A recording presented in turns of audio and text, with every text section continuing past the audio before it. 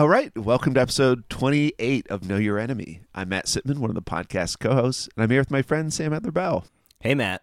Excited for this episode. Me too. It was a great one. It was so much fun. Yes. So what was it, Sam? Well, we had the two co-hosts of the You're Wrong About podcast on, Michael Hobbs and Sarah Marshall. And what we talked about was basically their show and moral panics, which is something they talk about on the show a lot, and how moral panics and the American right intersect, which it turns out they do in quite a lot of ways. Yes, that's right. And we're not going to give you their full bios now because there's a introduction to the conversation where they talk about how they got to know each other and the origins of their podcast. So we're going to get right into things. And before we do, there's just one or two other comments to make, which is we talk a lot about two of their early episodes. One is called Satanic Panic and the other is called Stranger Danger. The Satanic Panic episode they did really is about this panic that like witches were running daycare centers in the late 70s and 80s. There was a famous court case about it. It was a big story at the time. And obviously you can see how that might connect to some of the current moral panics and conspiratorial theories out there. And the Stranger Danger, we talk about that a little more, give a little more background in the show, but that was just again in the late 70s and early 80s, people thinking that millions of children were being abducted, never to be seen again in the country, which of course none of these things were really true. Right. And this is why when you were a kid, your parents probably gave you a talk about how not to talk to strangers and not to get into a car where someone is offering you candy. Or, Sam, especially a van. Yes, don't get in a van. Do not get in a van. Yes. And so both of those figure a lot into our conversation, and it goes a lot of interesting places. And really, we won't give too much away here. We end up talking about QAnon. You can kind of see how that figures into some of the themes they talk about a lot on the show. But I just wanted to say one of the takeaways, if listeners are wondering why we wanted to talk to them, I think what really comes out in this conversation, among many other things, their intelligence, their charm, their wonderfulness, it was so much fun to talk with them, but they really help flesh out what was in the kind of cultural atmosphere as America was turning right. Yeah. And you can really see that if a preponderance of people in the country come to believe that society is just filled with people ready to like kidnap and abduct your children, that it's filled with Satanists, with witches running daycare centers, just like the country is filled with people out to get you. Evil, sociopathic people who want to kill, eat, and abuse your children. Yes. How that can fuel a political movement that says, listen, we're going to give you your guns. We're going to cut your taxes. You're going to have your property rights, and you can send your kids to whatever school you want. It's like, just kind of lifting up stakes and saying we're not really in a society anymore. Right, exactly. Like, how can a society be generous and decent and marked by solidarity if you think everyone around you is a kind of Satanist or sociopath or some other horrible thing, just kind of waiting to get you or your kids? Right. But it was a lot of fun, and we want to get right into it because it's a robust conversation. And so what are our housekeeping items before we do, Sam? Well, we just want to tell people, thanks to all the listeners, especially we've gotten a bunch of new listeners this month, and remind people that they can sign up on Patreon for $5 a month to get all of our bonus episodes, which we are trying to do 2 of a month, along with 2 main episodes. And for $10 a month, you can get both those bonus episodes and a free digital subscription to Dissent Magazine, who sponsors the podcast. And we want to thank as well our new producer, Jesse Brenneman, who's doing just fantastic work. And it's Thanks, been Jesse. fun to work with him. Yeah, and of course, as always, we want to thank Will Epstein, a.k.a. High Water, who has composed the music that you listen to on Know Your Enemy. That's right. And of course, do check out You're Wrong About. In the show notes, we have links to their podcast, their Patreon, their merch. So give them some love as well. It was really generous of them to spend so much time talking with us. Michael and Sarah were really lovely. Charmers. Real charmers, that's true. So with that, should we get to it, Sam? Yes, we should. Enjoy this episode with Know Your Enemy and You're Wrong About together at last. Great crossover episode. Yeah.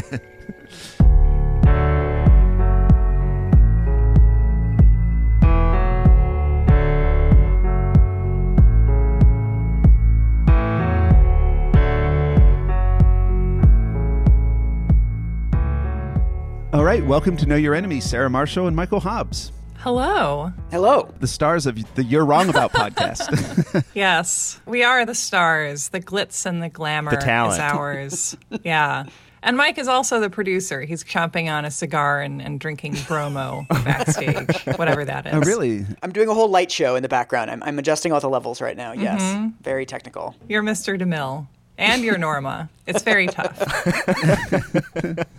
Well, we're really glad you were willing to come on our podcast because, just by way of backstory, I did the thing where I was a fan and slid into Michael's DMs and told him how much I loved You're Wrong About. And it turns out he actually listened to Know Your Enemy. Yeah, I was so excited. I was totally chuffed to get this message because I had literally just finished like an hour-long conversation with my boyfriend about you guys' sort of wrap-up 2020 episode. And we were both talking about how much we liked it. I would say you were chuffed to bits, arguably. And if not to bits, then at least to gravel. Smithereens. Yeah. And it was really a treat to hear from you. Yeah. Yeah, and we kind of cooked up this scheme where we realized in strange ways there were some interesting intersections between our two podcasts. Or that sometimes we were circling around, not identical questions and themes, but ones that had some overlap. A few of your episodes in particular, and we're going to get to all that. But why don't we just start by... Can you two introduce yourselves? Who are you? And give us the gist of You're Wrong About and maybe how it started. I don't know the backstory. Sarah, you want to do it? Yeah, I'll do my part. I know me. I guess I could introduce you, actually. That would be a nice change of pace. You two should introduce each other. Okay. Mike is a 5'6" Pisces. Let me do it. Mike is a 5'6" Pisces. He's from Seattle. He has like an untold number of degrees that he keeps pulling out, like Mary Poppins's bag, which is like some of our listeners find quite funny that Mike will every so often offhandedly be like, I have a psychology degree. And we're like, what? So, yeah, he's been alive for an unclear amount of time, but he on this show is functioning as an early millennial born in 1982. The first millennial. You're the first millennial, yeah. So he worked in international development, which I still am not entirely sure what that is. Nobody does. It's where you develop nations, right? Sure. When people asked you at parties what you did, what did you say? I just said human rights, and they never followed up. They're like, that's so great. You do human rights. Wow. Is that what warlords say? They're like, I'm in human rights. They say I do micro development. Yeah. Oh, yeah, that's true. Yeah. And then for untold reasons, pivoted to journalism and became a powerhouse journalist who has written some of the biggest stories on HuffPost. And longest, yes. Some of them are very long. Longest and also traffic drivingest. And Trafficked. also make people cry in the best weighingest. Of which my personal favorite is Everything You Know About Obesity is Wrong. Is that the title? Yeah. It's a great... Very proto You're Wrong About. It's just an article that I love because it basically is about how the diet industry is bullshit and it makes people feel validated for being who they are and not consenting to be tortured for their entire lives because of it. And so anyway, Yes. at a certain point, Mike decided that he wanted to do a podcast. And he was trying to think about who to do it with. And this is where I will let him take over. Yes. Sarah is a recovering academic who That's true. grew up in Portland, Oregon, and has also been everything, like a dog musher. And I've not been a musher. I've been a musher handler. Okay, musher Yeah, handler. but thank you. You handle the musher and the musher handles the dogs? I handle the musher and the dogs, but yeah, that's just the job title. I guess when you get your Iditarod armbands, because I've helped out in the Iditarod a couple times, there's various armbands, and one is musher handler, and I have 3 musher handler armbands. Wow. So that is the technical It's title. real. Amazing. It's real. I'll stop interrupting. No, these are important questions. Yes.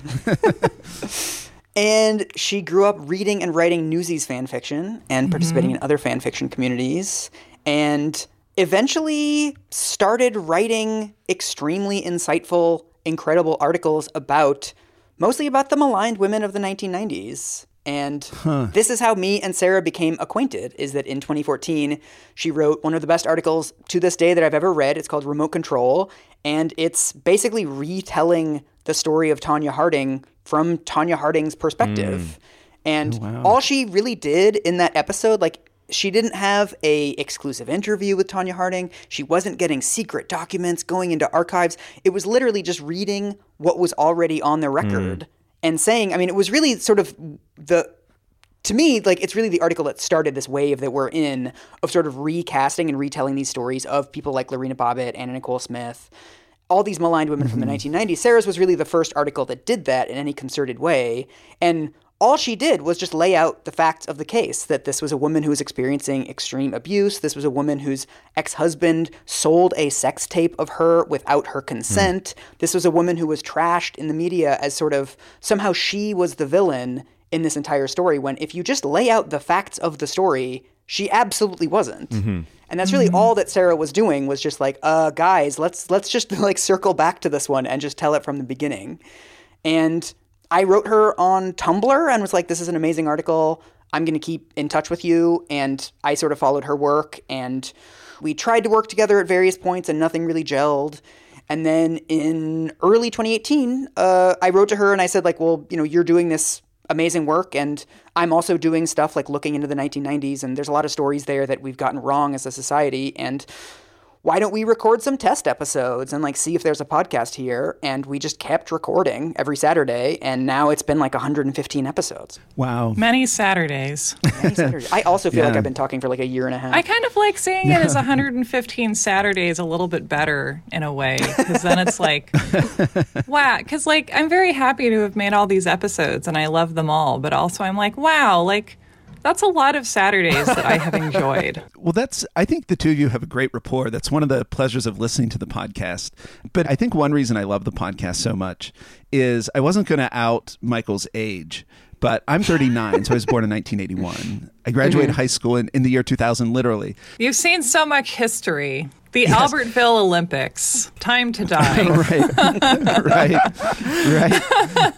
So I could tell I was about Michael's age, give or take, you know, that we were all in our 30s or something, precisely because so many of your episodes are like my adolescence, like razors in apples. Gary Condit, that episode is one that the summer of 2000, kind of pre 9/11, that was all that was on the news. The O.J. Simpson trial, which you've done numerous episodes on. It just feels like all the bullshit stories that I grew up with are what you're debunking. So I am like a rapt listener.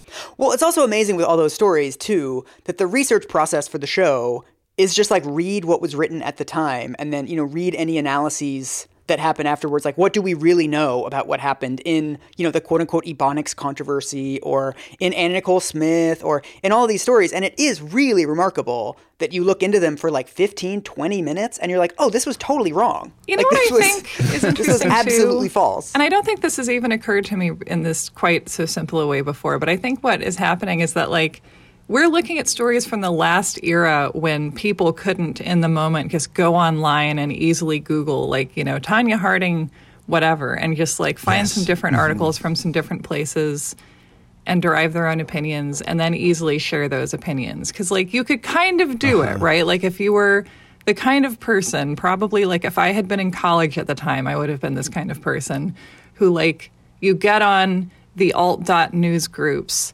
and you like have a dial-up connection that you can monopolize, or you're at a university or something, and then maybe you have like a GeoCities site and you can write what you think about it, or you can write a zine and you can hand mail it around to people. But the point is that, like, the ability to just, with minimal effort, just be like, I want to read what Time said, I want to read what Newsweek said, I want to read a bunch of newspapers, I want to find video, I want to be able to rewatch video, which people couldn't do at the time. Without like getting out a precious VHS tape, which I believe the blank ones cost like $20, and like recording onto it from the news, and like recording over, like, you know, Gilligan's Island or your wedding or something. And just like this reminds me of, like, I feel like a good, like, this was the 90s scene is the part in The Commitments where they're putting the band together and they have to, like, it's a bunch of Irish guys who just like haven't seen the musicians they're supposed to be emulating. Black soul musicians. Right. And so they're like, we're all going to go watch this video of James Brown. And so they go to the video store and they get the video and they like are allowed to use the TV and the VCR for like 20 minutes to watch James Brown in concert, and then they get kicked out and they have to like remember James Brown in concert. And like that's what it was like. And then we would go home to our caves and we would scratch images in the wall and we would eat berries until we fell asleep. One other point to make at the start, one of the reasons we wanted to have you on the podcast, I mean, we've mentioned that you go back and lay out the facts of these stories that were kind of wrong and that linger in an incorrect way in the public's mind and in our social imaginations. But often they take the form of kind of moral panics, the stories you tell. People get really exercised about something new that we're learning about, or something just catches on in the media because, well, as you're pointing out, stories used to last forever. Kind of pre-internet, there might be one story that was in the news for weeks at a time, every night on the evening news on, one of a handful of channels, or maybe when cable news developed. Yeah. It was round-the-clock coverage. But often the stories you're talking about, well, not always explicitly political, they kind of have this reactionary cast to them. People reacting to things that are new or different or unknown, and kind of setting back into like a defensive crouch, or a moral panic of some kind, or just getting exercised about it. And I wondered if you could talk a little bit about that, and since maybe Michael, especially since you're a Know Your Enemy fan, like how you see some of the overlap before we get into some of the particulars. Yeah, I'll just say one thing too, which is what struck me listening to, especially the episodes on like the Satanic Panic and Stranger Danger, is how often it seems to be that the moral panic arises because there's something in the culture that the American mythos can't metabolize. Yeah, there's some like a beak. Yeah, it's trying to swallow something that we can't really ingest and we can't make sense of in terms of our pre-existing kind of idea of what our culture is or what our people are. And just as a result, we have this kind of like traumatic, melancholic response that is, just projecting that repressed anxiety and fear onto something else that's more tangible. And somehow, even if it's more crazy, even if it's more terrible in some way, more evil than the reality, it's comforting in some way. It can be metabolized in a way that the reality, which is sometimes more mundane but more depressing, can't be. Which is almost exactly how ambergris is made. I don't know what that is. I don't know what that is. That's the thing where I think it's sperm whales. I'm getting all this knowledge from an episode of Bob's Burgers, but to be fair, that show is pretty accurate to most things. Yep. If a whale, I think it's a sperm whale, swallows something, eats a squid, and then it can't digest the beak. So the beak irritates its stomach, and it creates a substance called ambergris, which it eventually passes and then is used and is very valuable and is used to make perfume. Whoa. Because it's this very interesting, strong-smelling, and in large quantities, extremely stinky and extremely valuable substance that is created to coat something that the whale can't digest or figure out what to do with or get rid of. And so ambergris in this metaphor is like the new right-wing politics, mass incarceration, a bunch of things that get moral panics and moral panic coverage. Yeah. Like also even on a small scale, like Tonya Harding is this because like there's a moral panic on the scale of like if we take abuse claims seriously, does that, if we show compassion to this woman, does that mean we should do it to women generally? Are we going to find ourselves on that slippery slope? No, ambergris. Yeah, and it's valuable too. It's valuable TV, too. It's TV ratings, it's books, it's money in the bank. Just slice it up like truffles. We'll get into some of the particulars as we go along, but there was a quote I had written down from you, Sarah. I think it was the Satanic Panic episode, talking about child sexual abuse, kind of as we learn more about it in the 70s. You said we wanted the threat to be outside the home, meaning once we learned that, most sexual abuse of children took place in the home, family members of some kind, people they knew, we would prefer to invent deranged conspiracy theory about Satan and Satanism than deal with that reality. Yeah, I think that's true. I thought that was just kind of a very telling line from that episode. Sarah's like, I was right. Well, I don't know if I was right, but I'm like, yeah, it's nice when you said something 3 years ago, and you're like, yeah, I concur. Yeah. That's what I was thinking. I was like, yeah, Sarah's good at this. Yeah. Thanks, Mike. Yeah, and it's so funny that was our first episode, and we were like, we're going to cover the Satanic Panic, and it's going to take about 40 minutes. Yeah, and it never went away. I mean, the kind of stuff you got at in that is still very much with us. And yes, it's like an overture. It's like at the start of Moulin Rouge where they play just a little bit of the Sound of Music, and you're like, okay. It's exactly like that. And just as a little flag for our listeners, we will get to at some point in this conversation maybe the inheritance of that, which is QAnon today. Yeah. I mean, one thing we have sort of discovered as we've done the show, because we didn't set out to do this, was that so many of the moral panics that we've gone through, it's like we found the template, I think, in the 1980s, and then we just keep repeating the exact same template. So to me, the sort of example of this is the quote-unquote Ebonics controversy in 1996, where essentially one school district in Oakland said, we have a huge racial gap among our students, that the black students aren't getting as high test scores, they're not graduating as much, etc. What we're going to do to address this is we're going to recognize the way that African-American kids speak. It's now called African-American Vernacular English or African-American Language. We're going to recognize that as a legitimate form of communication, and our teachers are going to start sort of using that in the classrooms as a way to bridge African-American students to learning standard English. And there was all kinds of literature at the time that it's actually better to teach kids using the dialect that they already speak at home to teach them standard English, right? To say oh, that's interesting that you say that at home, but the way we say that in school is this.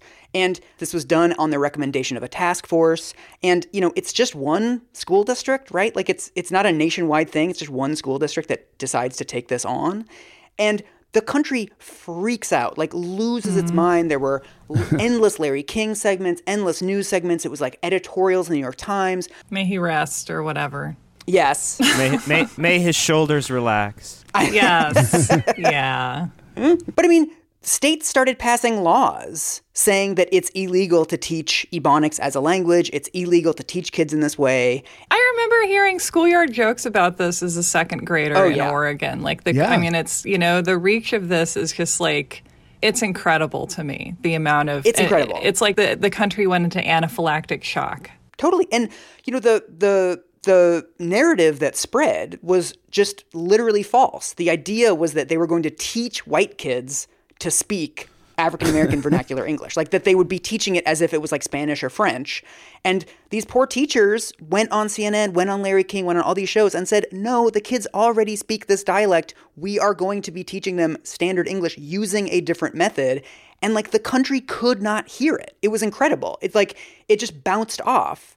And then you go back and you look at the actual resolution and you look at the actual footage, and it's they were screaming this and nobody ever stepped up. The most supportive you find in the sort of the mainstream liberal media of this Oakland school board is well, obviously what they did was ridiculous, but maybe we're being a little harsh on it. That's as close to a defense of it as you get. And I think what we see, and this is really changing now, but so many of these moral panics, especially at the time, came from the fact that the media was controlled by a very small number of people. Right. If there were 75 editors, various opinion page editors of various newspapers across the country, if those 75 people didn't think that your opinion was worth airing, it just didn't appear in the national media at all. It just was not available. I mean, I spent hours on LexisNexis looking for any defense of this policy, and it just did not exist. It was not allowed at the time. Right. And so this is the kind of thing that it has the same structure as so many other moral panics where the stakes are incredibly low, right? Even if you think that what Oakland is doing is completely indefensible, it's one school district, and school districts do experimental things in education all the time, right? Like there's school districts that do like outdoor learning, and they do like bilingual immersion, and some of these things, like the evidence for them is not great, but it's like, whatever, it's experimental, like let's see if it works. It's a pilot. But like as soon as it's black kids doing this, we're like, no, like this threatens our culture, and this is the end of the universe as we know it. I mean, it's fascinating. Right. Well, and it was also based on the concept that AAVE has a grammar, right? And this idea of like, we're going to respect a dialect that is functioning as a dialect. And just this, it's also very revealing. Like it indicts who we were as a society at the time in a way that clearly we were also incapable of hearing as we were doing that. Right. Yeah. So I think in some ways when I listen to You're Wrong About, I feel like you're digging into the cultural underbelly of the kind of political movements that Sam and I talk about more explicitly on the show. And it's so telling how often the flashpoints are around race, as you're pointing out with Ebonics, or gender, as with Tanya Harding, or with sexuality, meaning various, panics over gay men and predators, increasing visibility for LGBT people. So that's where I see some of the overlap. But one of the questions that follows from something, Michael, you just said, so many of the stories you unpack go back to at some point in the mid to late 70s or early to mid 80s and then into the 90s, which is the same time as the country was turning right. Yeah. Yeah. It just feels like there's a bunch of stuff in the air and you're getting at one big part of it. And just like what you were talking about with, 75 editors controlling the discourse in newspapers, what was happening that these stories caught on when they did? Was it, the structure of the media? Was it a part of a broader shift in kind of the cultural atmosphere? Why were people so suspicious of each other? Why were we so ready to believe these panicky stories? I actually think the Kitty Genovese myth is really central to this, right? Because you can trace a lot of this stuff back to white flight. White Americans become convinced that sort of the inner city is irredeemable and there's all of these people. We didn't have super predators yet as a term, but we definitely had it as a concept. Right. This idea that inner cities were crime-ridden, the schools were bad, everything, forced busing was starting to happen. White Americans start to move out to the suburbs, and that sort of creates this vacuum into which all of these myths about the quote-unquote inner city, with all the baggage that comes along with that, is just this sort of irredeemable place where crime is out of control and nobody cares about each other and the violence is just unrepentant and inhuman. And, this is when we have like the Stanford prison study, and we have the myth of Kitty Genovese, we have the Milgram studies, we have this idea that like there's this growing sociopathy in the country and that we need to defend ourselves against this idea that there's like humans that are inhuman, that there's criminality that's so unrepentant and terrible that we have to build all of these societal structures around locking it out. And in order to protect ourselves from their inhumanity, we must act with inhumanity. Yes. Yeah. Yeah. I mean, the story of Kitty Genovese basically is that, and this was a story that was told to me by my mother, who had been a teenager at the time of her death, and was told to me as a tween. And, something that I took and I believe was given to me with the air of like, this is your inheritance as a female, like as someone becoming a woman entering the world. This is what happens. And basically, the bare facts of what happened is that Kitty Genovese was a young woman living in Queens who was murdered by a random assailant who she did not know as she was walking home in the middle of the night at like 3 a.m. When was this? This was in 1964. 64, okay. And this was initially a small news story and then became a major news story, specifically in the New York Times, when it was given by the paper with the help of the police, the additional spin of there were 38 witnesses to this crime and no one attempted to call the police or to help or to do anything, which turned out to be untrue. Right. But there was something about this story which somehow, in the telling and then in people's memories, turned from a crime that happened in the middle of the night to one that happened in, I guess, early evening in front of a crowd of excited spectators, like the mental image people developed over time of Kitty Genevieve's death, probably helped by Watchmen, was of someone stabbed to death in New York City as essentially a spectator event, because this is just what New York City has become. Yeah. I am Pagliacci. I have that image in my head. I have the image of some big apartment building, everybody standing at their balconies, looking down, seeing this happening, and nobody doing anything about it. There's also an episode of Girls that depicts this, which is vivid weird because it also head. puts it out there that Kitty Genovese was a lesbian, so it's like one truth and one lie. But yeah, Kitty Genovese, this is a story that catches the imagination of Americans in 1964. Never mind that people woke up and either attempted to call the police or shouted or to a large extent believed, because they were seeing a part of the assault that happened in front of a bar, that this was a fight between some kind of a couple and therefore none of their business, which is a real sweet society you have there in 1964. Right. And never mind the fact that this happened in a residential neighborhood of Queens. Never mind, all of the complexities of this actual story, and the fact that if you mythologize anyone's death into something that serves as justification for you to move to the suburbs, then that's, kind of a cruel final insult to someone who's already been murdered. This becomes one of the monomyths of white flight, as Mike was saying. And I think that a lot of the other kind of pop psychology and sociology of the time is kind of angling to confirm this concept of like, people are bad, cities make people bad. It is okay to just like leave forever and take all the money and describe people in the most dehumanizing language imaginable, not because they're black and you're white or something. That's not relevant. You don't see color. It's just that it's the cities. Right. Cities are doing it. Right. It's not racist. That's a lot of magazine articles of the time kind of boil down to that. Right. There's a little bit of defensiveness even. Yeah, Totally. it's I don't even know why I would have to be defensive. I'm so preemptively careful. It's the cities that are doing it. Yeah. And also, another thing that's really interesting to me is that, as Sarah mentioned, I used to work in international development. I lived in Copenhagen and Berlin for 11 years. And what you have now is you never really had this white flight in Northern Europe. Like in other countries, this didn't happen. This is a specifically American phenomenon. And there's other reasons for it. There's like zoning codes and all this other stuff that plays into it.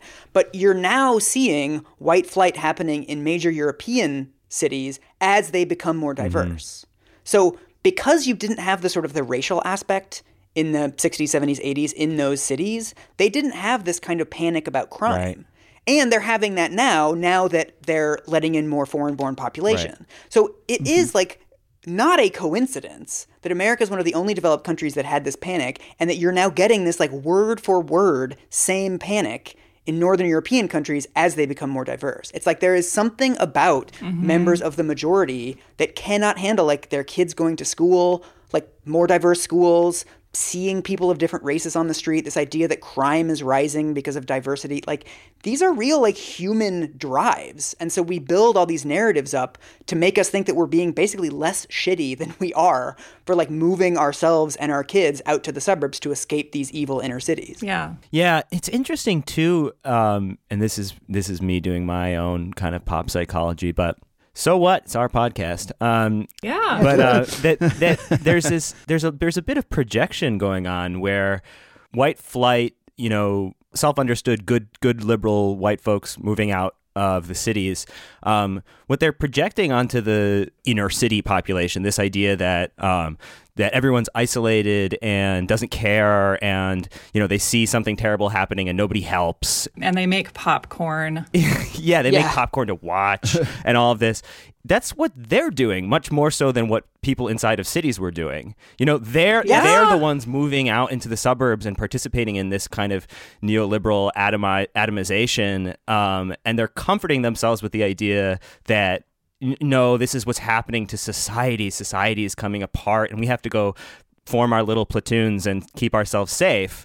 But in reality, they're just justifying participating in this, political economic process, this racist political economic process, and projecting their own anxieties and their own predilections onto, the poor and the brown. Totally. What kind of a person could treat violent crime as a spectator sport? And it's like, why is it better if it's on TV? Yes. Right. It is projection. I never boiled it. So thank you. I never really saw it that way before. But yeah, if you're talking about families sort of sitting calmly watching someone be murdered as entertainment, that's just the local news that you're describing. Yes, exactly. Yeah. Yeah. There's also something, I also think that a really important aspect of the way that sort of moral panics have become increasingly central, especially to the Republican Party, but generally in American life, is the fact that the Democrats never really pushed back. Right. We're the worst. I was watching something last night that I've been really looking forward to telling you guys about. So I am researching the PMRC, the heavy metal hearings. I thought you guys would appreciate this because in 1986, Tipper Gore went on William F. Buckley's TV show, which I forget the name of, but it's all the episodes are on YouTube. Firing Line. Yes. She's on there, pushing this extremely conservative moral panic about heavy metal music lyrics, right? And so she comes on and she's got all these examples from Prince songs, and she talks about Hot for Teacher at one point, and it's it's very standard moral panic stuff, right? The evil sort of underground people are coming for your kids. And the way that she couches it, it's fascinating watching it because she's a liberal and she doesn't sort of want to be playing into these conservative tropes. Every sentence has 3 or 4 sort of caveats. She's like, well, I'm a liberal and I love rock and roll, but some of these lyrics, or I'm concerned about this music, but I don't want regulation. And it's a very complicated question and we think the market should decide. And it's it's just so convoluted. And then William F. Buckley, in response to that, he just says in very clear terms, he's like, I think that this music is pornography and it's child abuse and it should be banned. Yeah. And it's yeah, that's a clear message. And there's this weird tension in a lot of these moral panics where Democrats are doing exactly this thing where they're contributing to the moral panic, but then they're sort of couching what to do about the moral panic in these weird terms of no, we shouldn't be censoring music. But it's Tipper, you're saying that it's pornography. You're saying that it's causing teen pregnancy and teen suicide and rising crime rates. And yet you also think that the government shouldn't do anything about it? Right. It's just totally mealy-mouthed. And then Buckley, who's also just a total asshole and I believe totally wrong about this, at least what he says is consistent. It's ideologically He's saying, no, we should ban it. It's porn. This sort of reminds me of an example from the 90s, the way that the stranger danger moral panic contributed to the 1994 crime bill. Yeah. I mean, of course, a lot of the moral panics that you talk about, on some level, I feel there's a sort of mass incarceration corner on some of your episodes. I feel where it's and how did this feed into mass incarceration or the power of prosecutors? But one of the kind of poster children of a kid who was killed by a stranger in California was Polly Klaas. Klaas. And while arguing for the 1994 crime bill, Clinton zeroed in on this case, and it became very important to the argument they were making. And her father then started campaigning with Clinton for the crime bill. And there was a memo that was circulated in the Clinton world, and basically this is what it read. It said, the kid, Polly Klaas's father's, quote, support for the administration's anti-crime efforts is invaluable to us, not just in the coming weeks as we push to pass the crime bill, but over the long haul as we seek to prove that Democrats are not soft on crime. Oh, God. So the moral panic that, I know from listening to your episode on the stranger danger, which was really very, very helpful to Reagan in the 80s. And, and you guys talk about how he appeared at the end of one of these TV movies about one of these abductions and talked about all the missing children using these bullshit statistics that you guys have talked about. But by the 1990s, that stuff was so deeply ingrained in the culture and in the media and stuff that, the Democrats, in the same way that Tipper Gore had to do that triangulation when she was talking to Buckley, the Democrats were like, well, this stuff is live and we've got to do it ourselves. And ultimately, the crime bill was dedicated in Polyclass's name. I'm getting this from Paul Renfro's book, Stranger Danger. Yeah, I've spoken to him a couple times. He's great. Well, why don't we take a step back and talk about the Stranger Danger episode a little more? Because Sam mentioned Reagan's appearance at the end of a kind of television movie, but the movie was about Adam Walsh, correct? Yeah. And I'm sure anyone over the age of 30 has watched at some point his father's show, John Walsh, America's Most Wanted. Yeah. Right? And so, Adam, when was he kidnapped or abducted? 1981. So he was kidnapped in 1981. He was later found dead. They found his head, as you pointed out, like on the side of a highway in Florida. His father becomes a crusader for missing children, right? Missing and exploited children. And Sam pointed out that the statistics they used were just, I forget whether, Michael, it was you or Sarah who pointed out that it would mean like 1 out of every 40 children in every elementary school. Yeah, one of the numbers was 1.2 million children were disappearing every year, which is like, Every year. I think it was something like 5 or 8% of all children in the country were disappearing, Right. never to be seen again. Right. So it's totally overblown. But one of the really interesting things you do is go back to some of the roots of this language about children. You take it back to Anita Bryant in the 70s and Jerry Falwell. Some of what you're dealing with in these episodes really goes back to the 70s and the rise of the religious right. And you can see with the Satanic Panic, maybe that's fears of secularization, right? Like we were becoming a godless country. We turned our back on Christianity. And then you can see with the Stranger Danger that issues like what is happening to our children, especially, Anita Bryant campaigned against gay rights and gay teachers, especially, right, in Florida. So I was just amazed that in some of the stories you tell, these characters, Jerry Falwell, Anita Bryant, that we've talked about on the show, make appearances.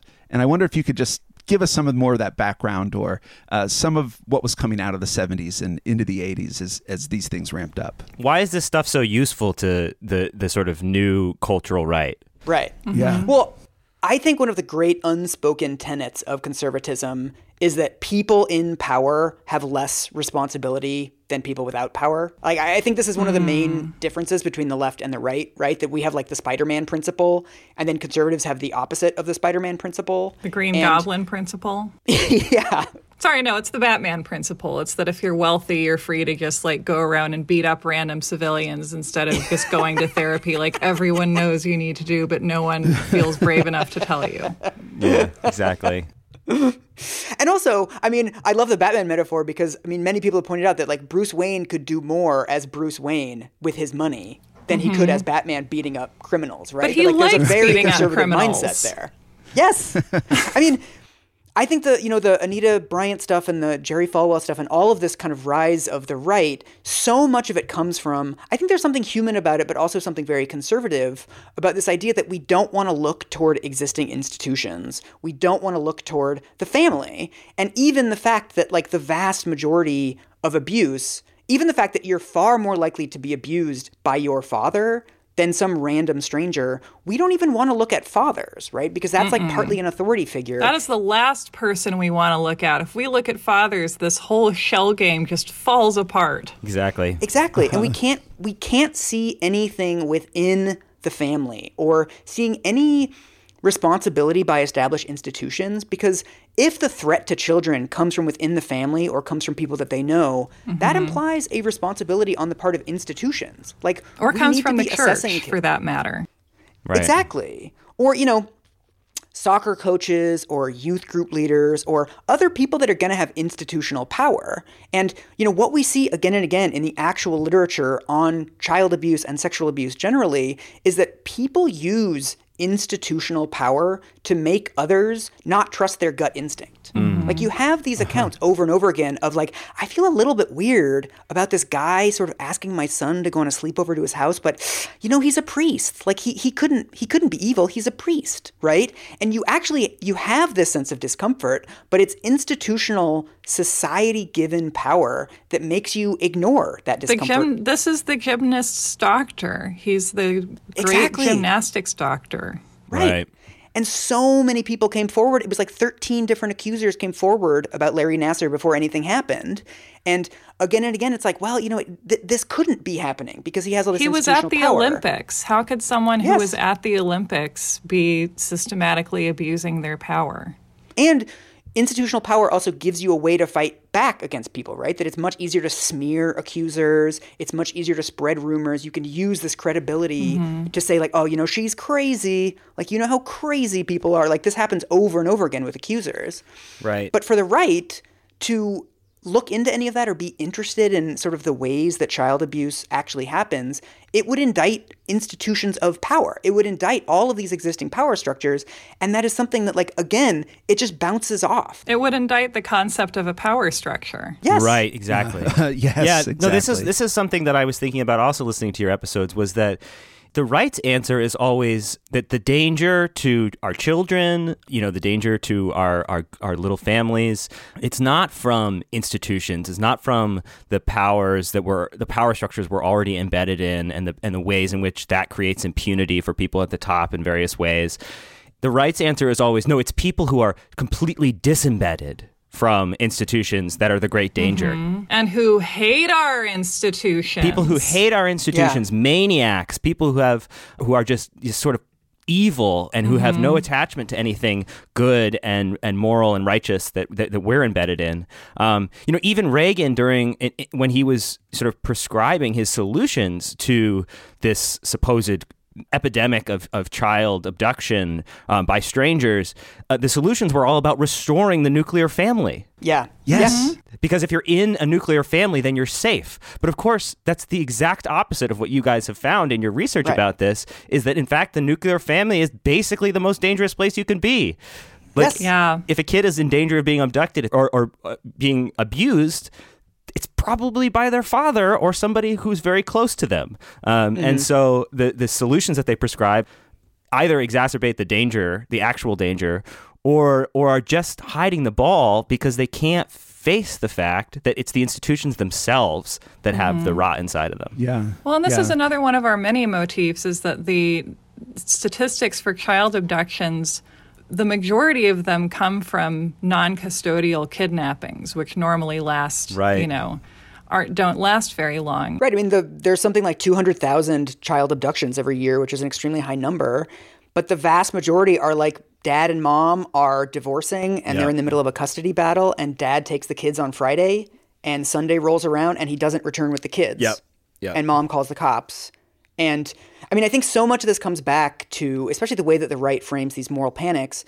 It's like they always want to see things as less solvable than they are, right? Because if there's these evil people that are walking among us, and if the inner cities are just totally rotten to the core, there's not a lot we can do about sort of the evil among us, like evil human nature. But then if you look at the way that child abuse actually happens, the way that you prevent it is like complaint mechanisms, you have sort of better background checks, you have more ways of checking in with kids, you have more ways of being open with kids, right? Like instead of pushing all this under the surface, you actually want to talk about it. Like, has anybody made you feel uncomfortable? Like bringing all that stuff out into the light. These are deal-withable problems. Yeah. But the right also doesn't want to cast them as something you can actually do things about in like very specific ways. Right. It's like, ooh, it's this like inchoate evil that we couldn't possibly address. And I remember you guys pointing out that during the Reagan era, there was like a program that a busing company had, like Trailways had, that was like a kid who's abducted can get a free ride home on the bus. If I were a kid in those years, I would have gotten abducted like 4 times a week, depending on what concerts I wanted to go to. Exactly. But then I don't remember if it was Reagan himself or somebody in his orbit who then said, just imagine if we had to rely on the federal government to deal with this problem. The Trailways people set this up in no time.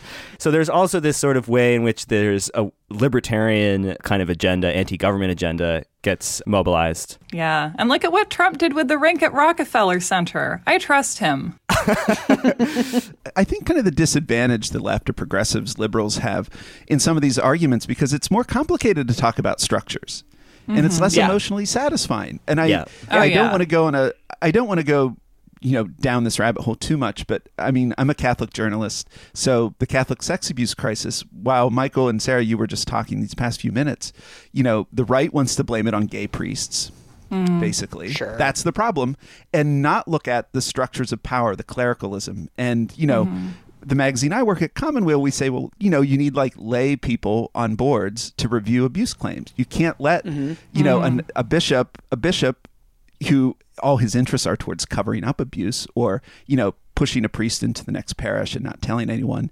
That's sort of a cover up of abuse. It's so hard to get people to really be invested in changing structures of power. And I think it's just rhetorically, it's a harder argument to make because it's complicated. Yeah. And it's not as simple and again, as cathartic as just pointing to the gay person, pointing to the gay priest, pointing to the black person who commits a crime, pointing to, whatever scapegoat you want. Scapegoating is easy and satisfying. It's another example where the thing that they're pointing to is part of the problem, but it's their position that generates the problem, which is that by the disallowing gay priests, it creates this structure of secrecy and the ability to blackmail priests into silence when they know something bad has happened if they're gay or they could be accused of being gay. Right. So the actual prohibitions inside the church against gay priests creates all this space for the institution to protect itself. It's the opposite. It's the opposite of what they're saying. Exactly. Yes. Well, to me, the most direct example of that is this current moral panic that we have about human trafficking. Yeah. Where, anyone under 18 who sells sex, who trades sex for anything, that's legally speaking considered human trafficking. Right. So these kids are not being kidnapped. There's no pimp involved. It's oftentimes just runaways from abusive homes. A lot of these kids are queer and trans. They end up living on the streets. They end up selling, a hand job for $20. That's technically trafficking. And in this case, they've trafficked themselves, or their client technically is the trafficker. The client is technically trafficker in that case, even though there's no third party, there's no pimp involved, which is actually the vast minority of sex workers are involved with pimps. But so we have this thing that the right is always constantly talking about save the children and human trafficking, and it's a scourge of our cities, and we have to raise awareness. And it's 80% of the calls to the National Human Trafficking Hotline come from foster care facilities after the kids have run away from abusive homes. Right. And it's this is the product of cutting funding for foster care relentlessly over the past 40 years and cutting funding for homeless services. Yep. If you want to keep kids from selling sex on the street, have a place for them to go and have foster care facilities that they're not physically running away from and putting themselves at risk because their foster homes are so much worse. Right. And give them $20 or give them money. If you don't want kids to be selling the only thing they can to get money, then or the only way they can find a place to sleep. Yeah. Yeah. But and also fix a culture that demonizes queer kids. Yes, you are and the also same that, yeah. people demonizing queer kids. I'm sure that having a Trump-backed initiative fueled by fundamentalist Instagram moms will solve that problem as well as anything could. Yeah, exactly. Right? Exactly. Well, we should get to QAnon, which we're kind of circling around here a little bit. It's a trafficking, it's satanic, it's all of it at once. It's everything. All the hits. QAnon is like Santa's bag. There's something in it for absolutely everyone. But just before we get there, I want to point something else out that I think is an undercurrent here, which is the idea of innocence and childhood, which just seems so important to all of these panics and also to the rise of the religious right and of Reagan. When we had Rick Perlstein on, we were talking about his concept of Reagan's, quote, liturgy of absolution, that so much of what Reagan did for America was tell America, you're innocent, you're good, you're innocent, you're good. You know, the 60s and the 70s, they wanted to tell you you're bad, you're bad. The left said you're bad, but you're good, you're good, you're good. Everything you feel is good. Jimmy Carter put on a sweater and told you to turn down your thermostat. Yeah, and I'm telling you that. Jimmy Carter said the same thing, but he just said it in more scolding tones. I don't know. But just something about, I think that Reagan, his great gift, I think like Trump, he could do one thing, and what he could do was truly believe the most pungent of the bullshit he was selling. Yep. I think he was his own best customer. I think that's right, too. Yeah, totally. I mean, one of the things that's really interesting, the Showtime had that four-part documentary on the Reagans recently. Yes, I loved that. I never want to watch any new TV people watch, and Jamel Bowie tweeted about it, and I was like, yes. I know. We'll have to do a special episode on that. But just because there's so much to say. But one of the things that Reagan's son, who was kind of one of the breakout stars of the series, he kept pointing out that Reagan seemed to really believe the bullshit. Partly because he existed in this sort of, movie-based fantasy world, but also that Reagan was like incapable of thinking structurally. Per our other points, like Reagan thought, well, like I treat black people nicely. My policies couldn't possibly have these effects in the real world. Or I want to help poor people. So my policies couldn't possibly, undercut the social safety net and, amount to a transfer of wealth from, the bottom to the top. Batman also thinks that he is helping, Yes, he thinks he's helping. Yes. Yeah. Yes, but it really was a blinkered like inability to think in terms of structures and power at all. This is also a hallmark of sort of Tipper Gore-ish liberal thinking, I think, on this, where you're conflating your intentions and the effects. Right? That another thing we find in a lot of these moral panics is that many of them are driven by people who genuinely are thinking that they're doing the right thing and are honestly acting out of philanthropic motives. Like a lot of the trafficking stuff in the 1990s was by feminists who had a real critique of the way that the criminal justice system treated rape victims. And they were correct about that. And they really thought that they were helping. But they didn't look at the sort of second and third order effects of what they were doing. And they didn't think about the consequences of piggybacking onto the religious rights, sort of very well-funded, very powerful nationwide moral panic language, right? They thought that they could just sort of align on this one issue and then break off. Yeah. And it wasn't going to be going under its own momentum at that point. And that's just not true. And that never works. Don't do that. Works. If you're asking yourself, should I get in bed with the Christian right or some kind of conservative actor whose motives are clearly different from mine, would it be worth it to push this specific agenda I have? The answer is no. It has never worked. Luckily, we don't have any deeply embedded and cross-cultural myths about playing with powers you can't control. It's nice, though, that it takes us by surprise every single time. But doesn't that also then mean, because people are sort of powered by their belief in their own good intentions, if you say something like, all those statistics about the number of abducted children every year in the United States, those aren't right, that makes you seem like the bad guy. Yes. Yeah. This is the problem. There's always as soon as you start talking about this stuff, the answer that you always get is, what's the harm? Right? What's the harm on Instagram of sharing this meme that says 800,000 kids go missing every year? And, if it helps save one child, then isn't it okay? And it's well, you're basically doing the Tipper Gore thing, right? You're reinforcing the crisis, even though you have a different solution for the crisis. You're reinforcing the idea that this is a crisis, and that's taking away from any discussion of actual crises in the country. Right. But it is you're the scolding, it sucks to be the person who's actually that's 800,000 reports of missing children and most of those children come home.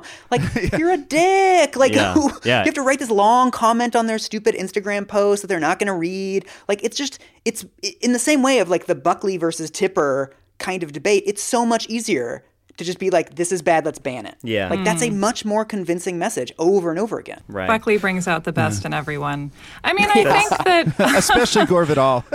Yeah. I think that one of the things, and I don't really know how to do it in terms of human trafficking, but generally that we have found is that if you're going to try and take a narrative away from someone, you had better have something to replace it with. Because if you're going to take something that was sort of a load-bearing emotional wall in someone's life, then you cannot just offer them nothing as the alternative.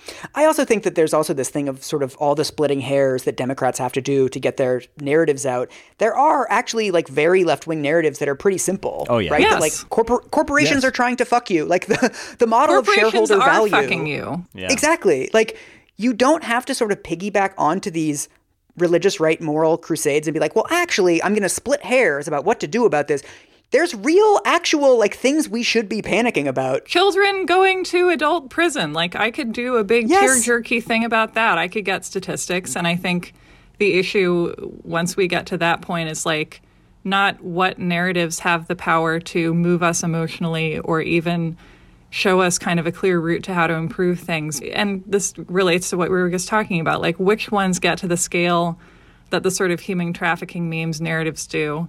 Yeah. And it will be the one that exonerates the people sharing the memes and it will also be the one that like is not hemmed in by any kind of ceiling made out of facts. You know, so I mean, I think something that I also find really telling about the shape human trafficking has taken in terms of, you know, moral panics is that, you know, it refers to many different possible actual things that happen in the world in terms of how that charge get applied. On top of that, the term in people's imaginations also applies to a ton of different potential scenarios that have relatively little overlap with the actual things that they could, you know, that it could mean legally. And for many people, that involves the concept of young women being abducted, zip-tied, because God knows the conservatives don't use zip ties, and put into shipping containers and then, you know, trafficked around the world. So, because that's how sex work happens, apparently. Right. And, you know, that, I think, I would just like to say that if we're talking about moral panic as a projection, like, I can think of something that sounds like to me. Yeah. It's just, I just find it compelling that white women are so invested in a narrative where we're the ones actually who have like very present concerns about being snatched away from our families, put into literal ships, and then raped for no financial compensation for ourselves. Like, that doesn't make sense as an industry. It does make sense as like a shadow version of something we know that we did. And that we know a lot of the same conservatives are absolutely obsessed with not thinking about and not letting anybody else think about. As we've talked about on the podcast a lot, the 1619 Project is like the biggest, most dangerous and wrong thing that the libs have done in forever. And we have to protect our children and we have to protect our country from this false narrative. Do you know that every year 1.2 billion children dies from listening to the 1619 Project? I mean, one of the other sort of meta-narratives that we keep coming across is the fact that there's this idea that sort of white-collar crime or elite impunity, sort of high-level grand corruption, like people aren't concerned with it. It's too complicated. Like, does anyone really understand what Enron did anyway? Like, this is a very powerful idea in our societies that nobody cares about this form of crime. But then when you look into it, you find that it's exactly the opposite. It's because that isn't punished that we think that people aren't mad about it. In reality, people are livid about elite impunity. Like, people read about the Fyre Festival and Martin Shkreli, and people fucking hate that shit. People hate Martin Shkreli so much, and people loved that Enron documentary. Yeah. Yes. Like, people are really mad about this stuff, and it's sitting right there as sort of like, not a moral panic, but like a moral crusade, like an actual real thing in the world. Yeah. And it feels like nobody's really taken it up because we have this idea that it's too boring. But like a lot of that stuff, like the Enron stuff, the Martin Shkreli stuff, like it is stealing and lying. Yeah. It's actually not that difficult to understand. And you can very easily put it in terms of it's stealing and lying. Well, it's not true that nobody's mobilizing the affective dimensions of or ideological dimensions of that anger towards elites. I mean, that is part of what these conspiracy theories are, you know? They're sublimated anger at elite impunity. And the idea is that, you know, it's not that the elites are just, you know, rigging the economy to upwardly redistribute wealth and keeping and you know, choosing not to deal with poverty and inequality. It's that these elites are Satanists who are raping children. And they're letting each other get away with it. And making shoes out of them. And that's how Louboutins are made, which is so insulting to the craftsmanship. Oh, God. Oh, God. I mean, QAnon does seem like it combines so many of these elements, and it's a really powerful thing. And speaking of like load-bearing emotional walls, this community that people are involved in with QAnon, like it is a load-bearing emotional wall. It does serve a really deep psychic It is applied to some really deep psychic wound, it seems, in people who become attached to it. I mean, of course, some people are cynical and just using it to do, you know, like these people getting elected to Congress and shit.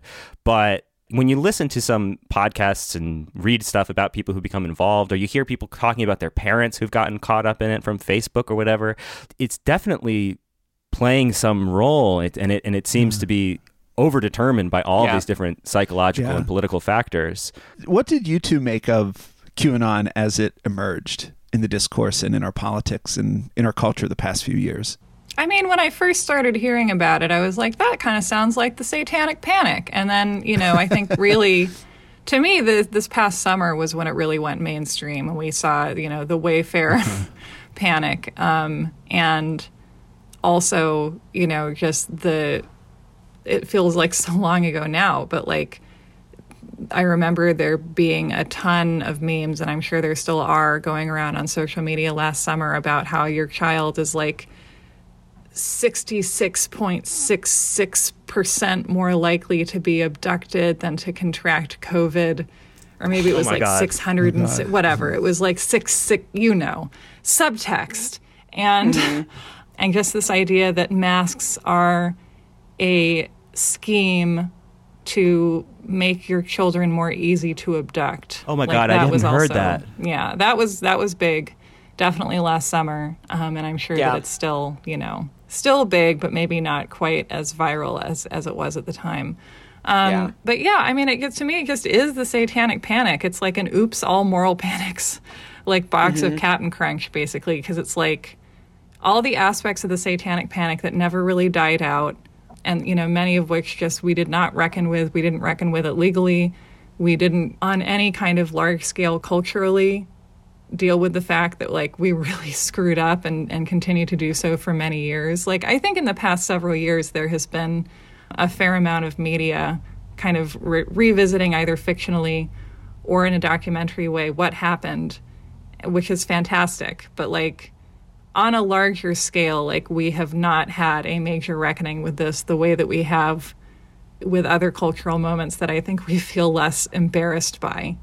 And in many ways, I just think that this is like the Satanic Panic went and took a disco nap, and now it's back with us at full strength. Yeah, I mean, there's also the thing to me, too, of the Satanic Panic and all this kind of rhetoric never really went away on the right. No. Like, you can find through lines of the same stranger danger stuff. I mean, one thing we've said on the show is that this QAnon thing about, kids being sold in Wayfair cabinets, I mean, that's only like 20% more bananas than like the mainstream human trafficking rhetoric. Right. Right? Like, you hear about kids being bought and sold. You hear about them being sort of taken from one country to the other. Like, there's posters in every airport warning us about the warning signs of trafficking, right? We should be looking out for kids that have like bruises and look malnourished. And I have not been able to find a single case of a child being trafficked through an airport by a stranger. Like, this is a moral panic. Wow. But for the right, this has been feeding this beast on the right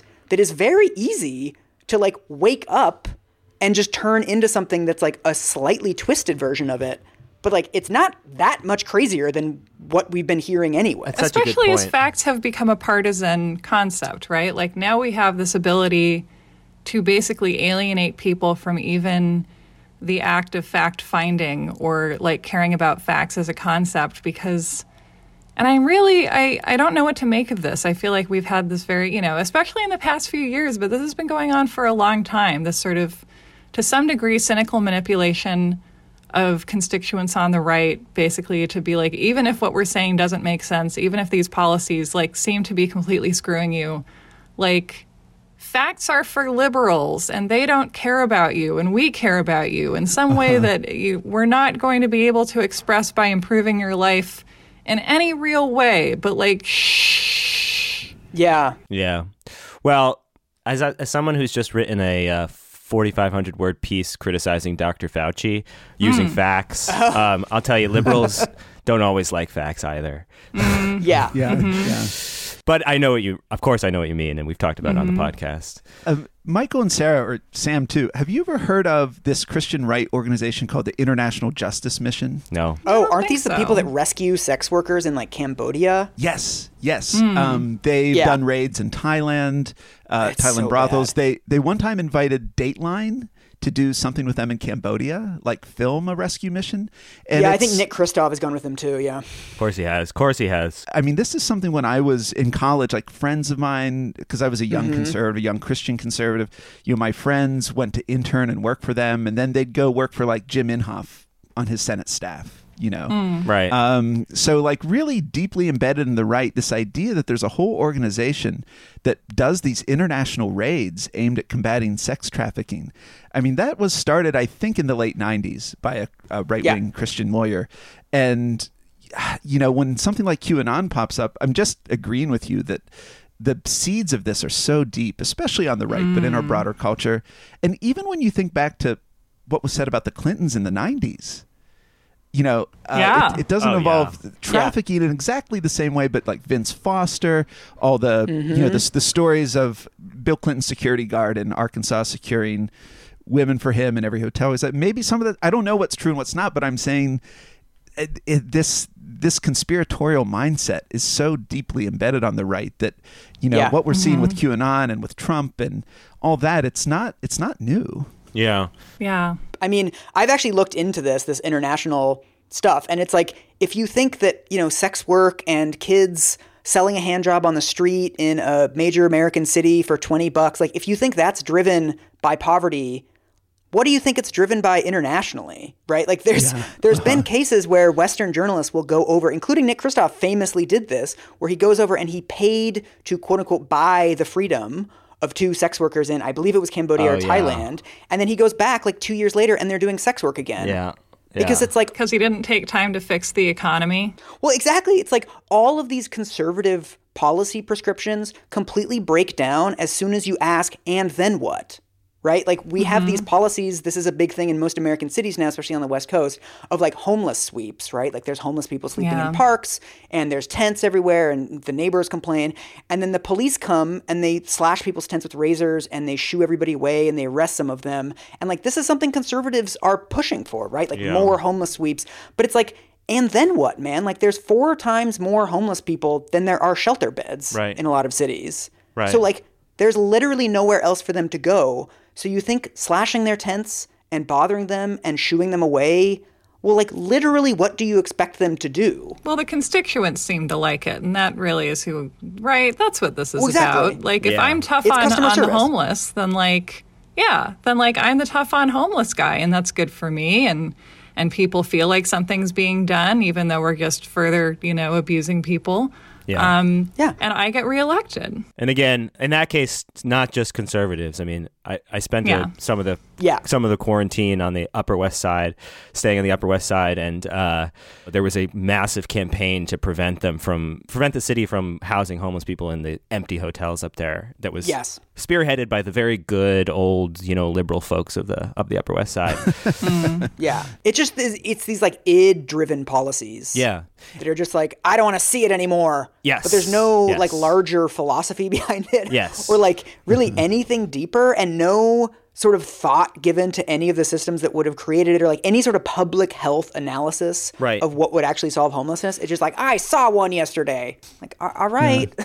Well, one thing that I think that QAnon raises is we mentioned earlier at the start of our discussion that, at least to some degree, part of the kind of panics we've been discussing were driven by the media, especially just how kind of constrained media was, right? Again, you would hear a story told over and over again for weeks on network news or at the headlines of a newspaper. And how do you see like the contemporary panics where it happens much more online in terms of social media, message boards and Twitter and memes you mentioned already? Has it changed the kind of contours of these conspiracy theories or the way these things play out, given the different kind of structures involved in terms of the media? I mean, I'll talk about 2 things that immediately come to mind for me, which is A, that we have much faster and therefore potentially more dangerous crowd surfing. And the thing that comes to mind for that is when people kind of attempting in real time to figure out the identity of the people responsible for the bombing of the Boston Marathon accidentally identified someone uninvolved in it and caused a lot of strife for his family. A classmate of mine. Oh, wow. Yeah. And that's something that I always think of when I'm like, well, crowds have a logic of their own. You can't expect a crowd to behave the way, the same way that a small group of people or a person will. Like, crowds are their own thing.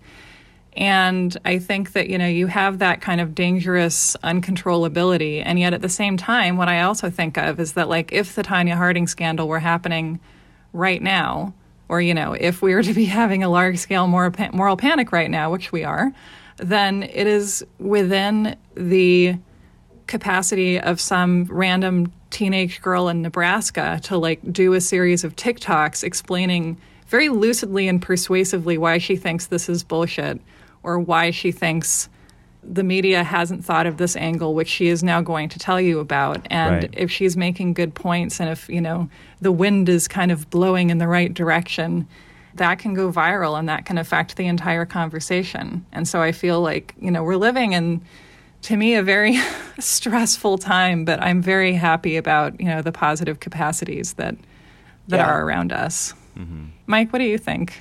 I mean, I think one of the sort of rhetorical tricks of QAnon that I think is really important is they always say, like, go research for yourself. Right. Go do your research, right? And I know people, I've interviewed people that are like super hardcore conspiracy theorists, and they constantly talk about research. Like, I was researching the moon landing, I was researching the JFK, and Right. the vast abundance of information available on the internet, like, it gives you this confidence that you're researching and that you're, like, gathering facts indiscriminately. Yeah. But it also is better at feeding you misinformation all the time. Or the facts right? that you want. Exactly. In ways that are Right. not necessarily perceptible to you. Like, you Google Totally. JFK assassination fake. Yeah. And, like, what links are you going to get? Yeah. Right? You're going to only get conspiracy links. In ways that, like, it makes you think, like, well, I was just Googling and the first thing that came up was the thing that said it was fake, right? So it's like it gives you confidence and it gives you misinformation at the same time. And I think that's sort of the crowdsourcing, like, phone a friendification of the information environment in America is very scary, because at the same time as the right has sort of gotten more entrenched in moral panics, we also have the vilification of credible sources. Yes. That there aren't really sort of referees anymore, that, like, if I say very few children are kidnapped every year and you say 800,000 children are kidnapped every year, there's not, like, a source that we can point to. Like, oh, this New York Times article says this. And then you'll be like, oh, the New York Times is bullshit. It's owned by Soros.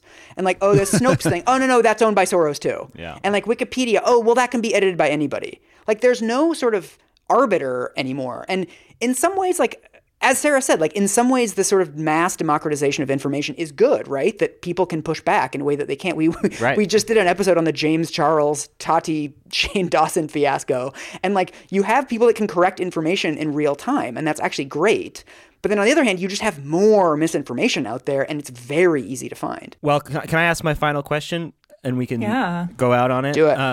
I guess I think of this because of the general ethos of your podcast, and also, Sarah's point about, like, when you need to replace a narrative with something else, it has to be something else that somehow provides soothing to the psychic wounds or ideological comforts that are provided by the pre-existing wrong narrative. And I know that Matt had wanted to talk to you guys about the concept of empathy too, and maybe that can be brought in here. I agree that your show is kind of suffused with empathy, even for people who don't seem to deserve it on first glance. And I wonder what kinds of messages, what kinds of political or cultural offerings do you see as useful or that might be able to provide that emotional, psychological, and political scaffolding that we need to hold up ourselves and our communities,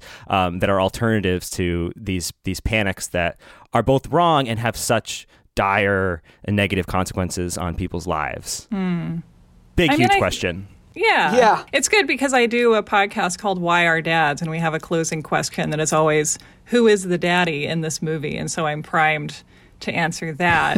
And I'm like, no, it's a different thing. But I do think that empathy is key to that kind of engagement, right? Because I think that, there's the classic dramatic triangle whose name I forget, of, like, victim, villain, hero. And we tend to envision ourselves, in one of these roles in whatever story we're in. And I think that consuming media involves the same needs, because we consume media because we we find proxies for ourselves in these stories. You know, that's why we love the like plucky heroine making it, you know. Yeah. She's Sandra Bullock, but she's lonely. Sandra Bullock, the woman who could sell any premise. And so I think that when, you know, our listeners, I think one of the reasons that they listen to this show is that, you know, it's not just like a vitamin that they are taking to try to be a better citizen. It's because, like, if we're telling the story of Princess Diana and talking about, you know, how the press did her dirty and how she was not given the tools that she maybe would have had today to express what it was like to be her for much of the time that she spent in the public eye, people are able to be like, yes, I too feel upset about Princess Diana and I want good things for her. And I think one of the things that I believe, and that I think a lot of our listeners end up agreeing with me on if they end up enjoying the show on some level, is that, like, hearing someone's story and getting fired up on their account feels like you're doing something, and you are doing something. Like, I don't think it's an illusory sense of altruism. I think that, like, you are connecting with, you know, a sense of the human, and you are feeling invested in the way someone was treated.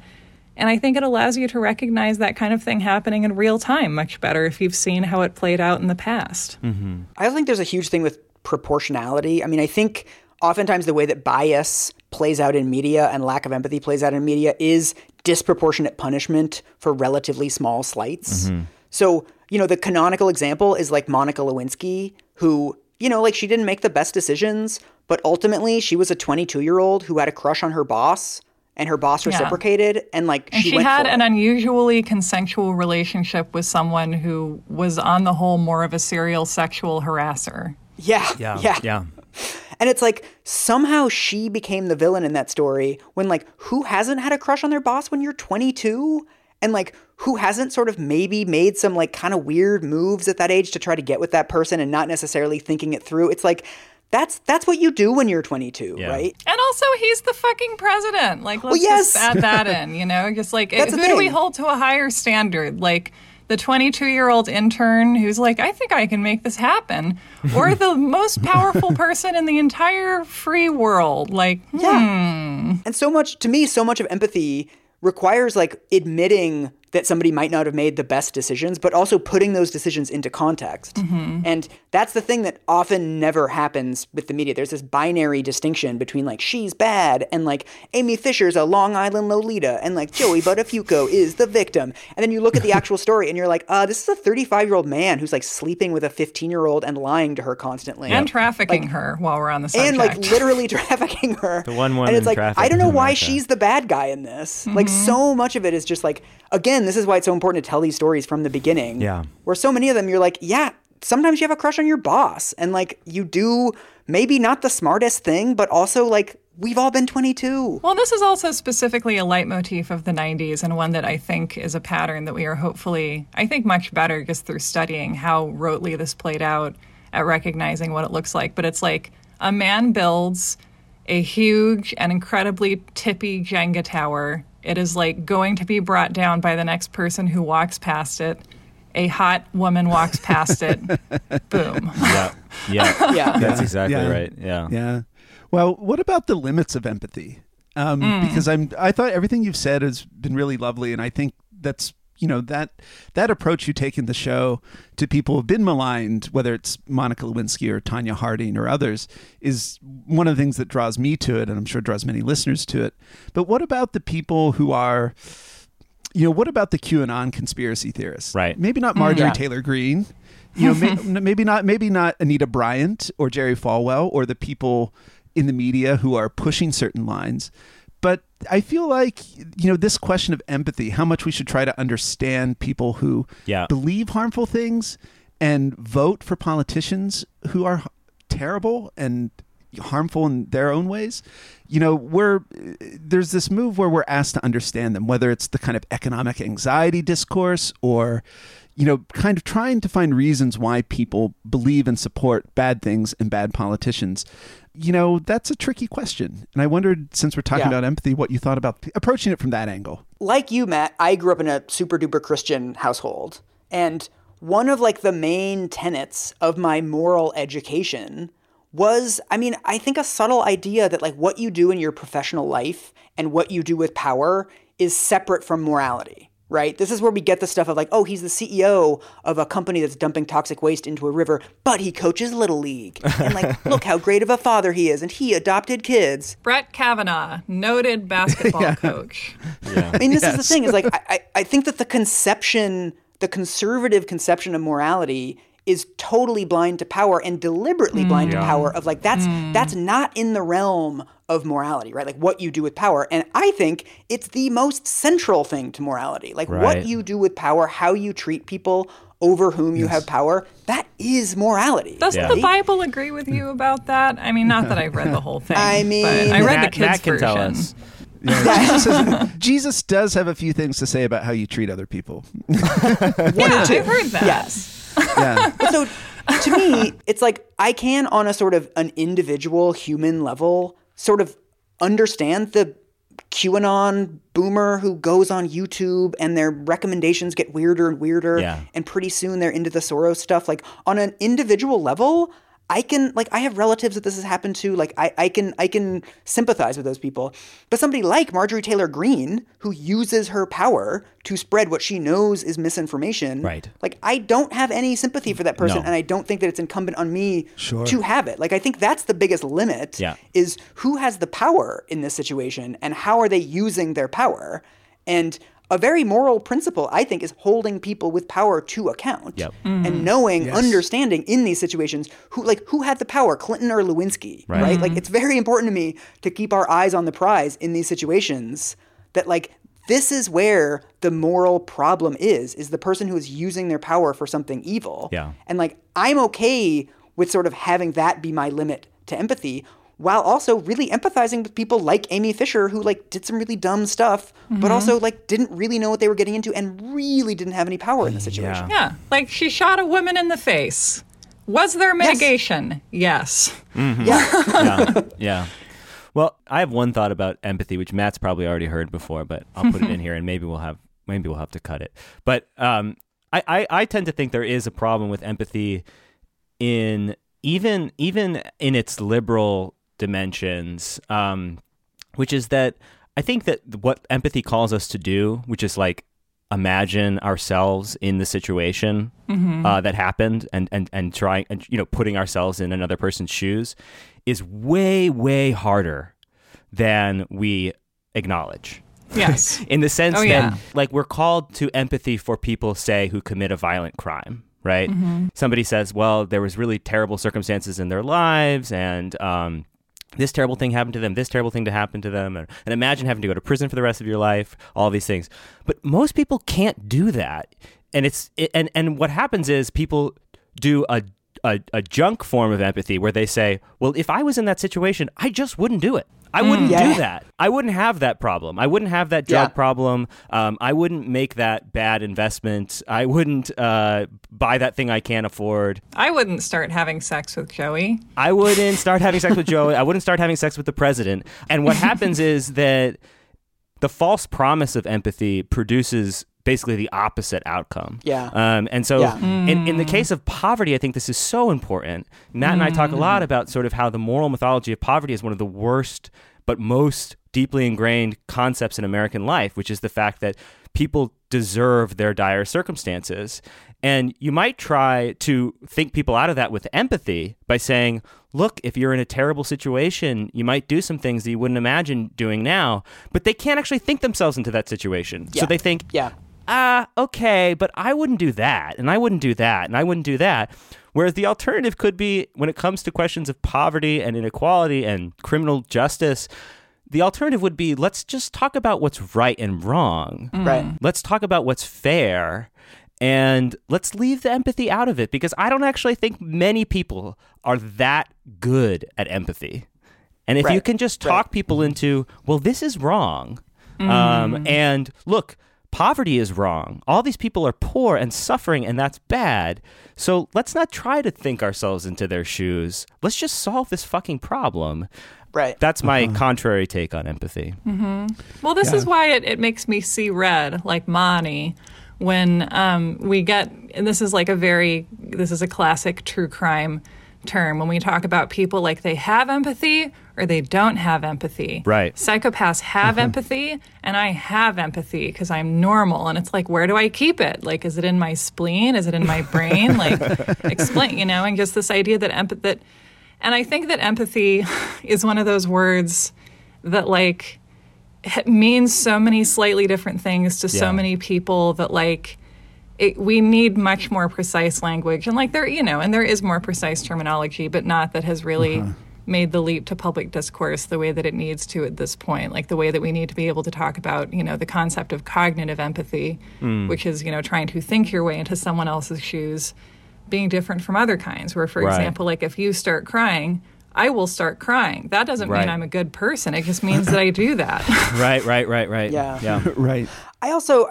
We just talked about this. We just did an episode about Shannon Faulkner, who was this 18-year-old who tried to get into the Citadel, which at the time was one of the country's only all-male military institutions. So she sues. She goes through a 2.5-year legal battle. It's crushing. She's getting death threats. It's awful. She finally wins. She shows up at the Citadel, and she quits the first day.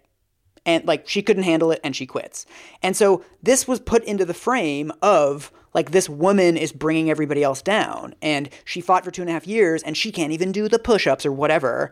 It's interesting because I was a female child at the moment that happened. And I remember running in from playing, and I was like, Mummy, I feel a sudden sharp pain as if my value in the society is decreasing. But why? And she was like, somewhere in South Carolina, a woman quit a clearly abusive military academy that she never said she was going to prove she could graduate from, only that she had the right to attend. And I was like, oh, that explains it. Well, this is the thing, is that this is another sort of hallmark, I think, of 90s trash media, is that we keep building up these symbols, right? That, like, this woman, this 20-year-old woman is a symbol of women trying to get into male-only spaces. And after we built her up as a symbol, when her individual story sort of falls apart in this unsatisfactory way, we're like, well, for a while there, we thought that women deserved equality with men, but Shannon got heat stroke and Shannon quit. I guess it doesn't, like, we skip past the principle of, like, well, obviously, like, every institution that women have joined, they've done fine in historically. So it's absurd that this is even a court case in the 90s, right? Like 20 years after West Point integrated gender-wise. All of a sudden, it's like we have this symbol, and now everything lives or dies on the strength of that symbol. Right. And so on some level, I do actually agree with it. That, like, you don't have to empathize with Shannon, and you don't even have to like Shannon. Like, maybe you think Shannon sucks, but the fundamental underlying claim is that, like, women should be able to access these spaces. Right. Which is the problem with turning every major issue into a parable, which we really, I hope we do less than we did in the 90s. Like, that does seem to have been all we knew how to do at the time. Yeah. Well, maybe to close out on a note of agreement, we just published an essay at Commonweal on someone who was writing his dissertation on empathy. And as part of his, I think he was focusing on Shakespeare and Shakespeare's ability to, populate his plays with so many different types of characters. And to kind of explore how he might have done that, this guy undertook acting lessons, the Meisner method. And he basically lands at the end of the essay by saying, empathy's dangerous. Like, there are certain moral dispositions you don't want to think your way into, for one thing. Right. And he says, second of all, democracy doesn't require empathy. As Michael was just saying, maybe it just means we have to treat our fellow citizens fairly and decently, even if we don't like them or have some kind of fellow feeling for them. I mean, I certainly talk endless trash about America's legal system, but deep down inside, secretly, I am a Constitution stan. And I think one of the overlooked wonderful things about living in a nation of laws, which I know, the right loves to talk about all the time as if they know what that means, is not just that you get to lock people up all the time, but also that you are required to treat your fellow humans in a way that is reflective of their human rights, even if you don't feel like it. Like, that's one of the core concepts of living within a civilization. So it's more than a feeling. Yeah. And as for civilization, as Gandhi said, it would be a good idea. I guess he said that of Western civilization. Yeah, well, Yes. you know, but it would be a good idea. I hope we try it someday. Yeah, you know? me too. Do it. I'm looking forward to it.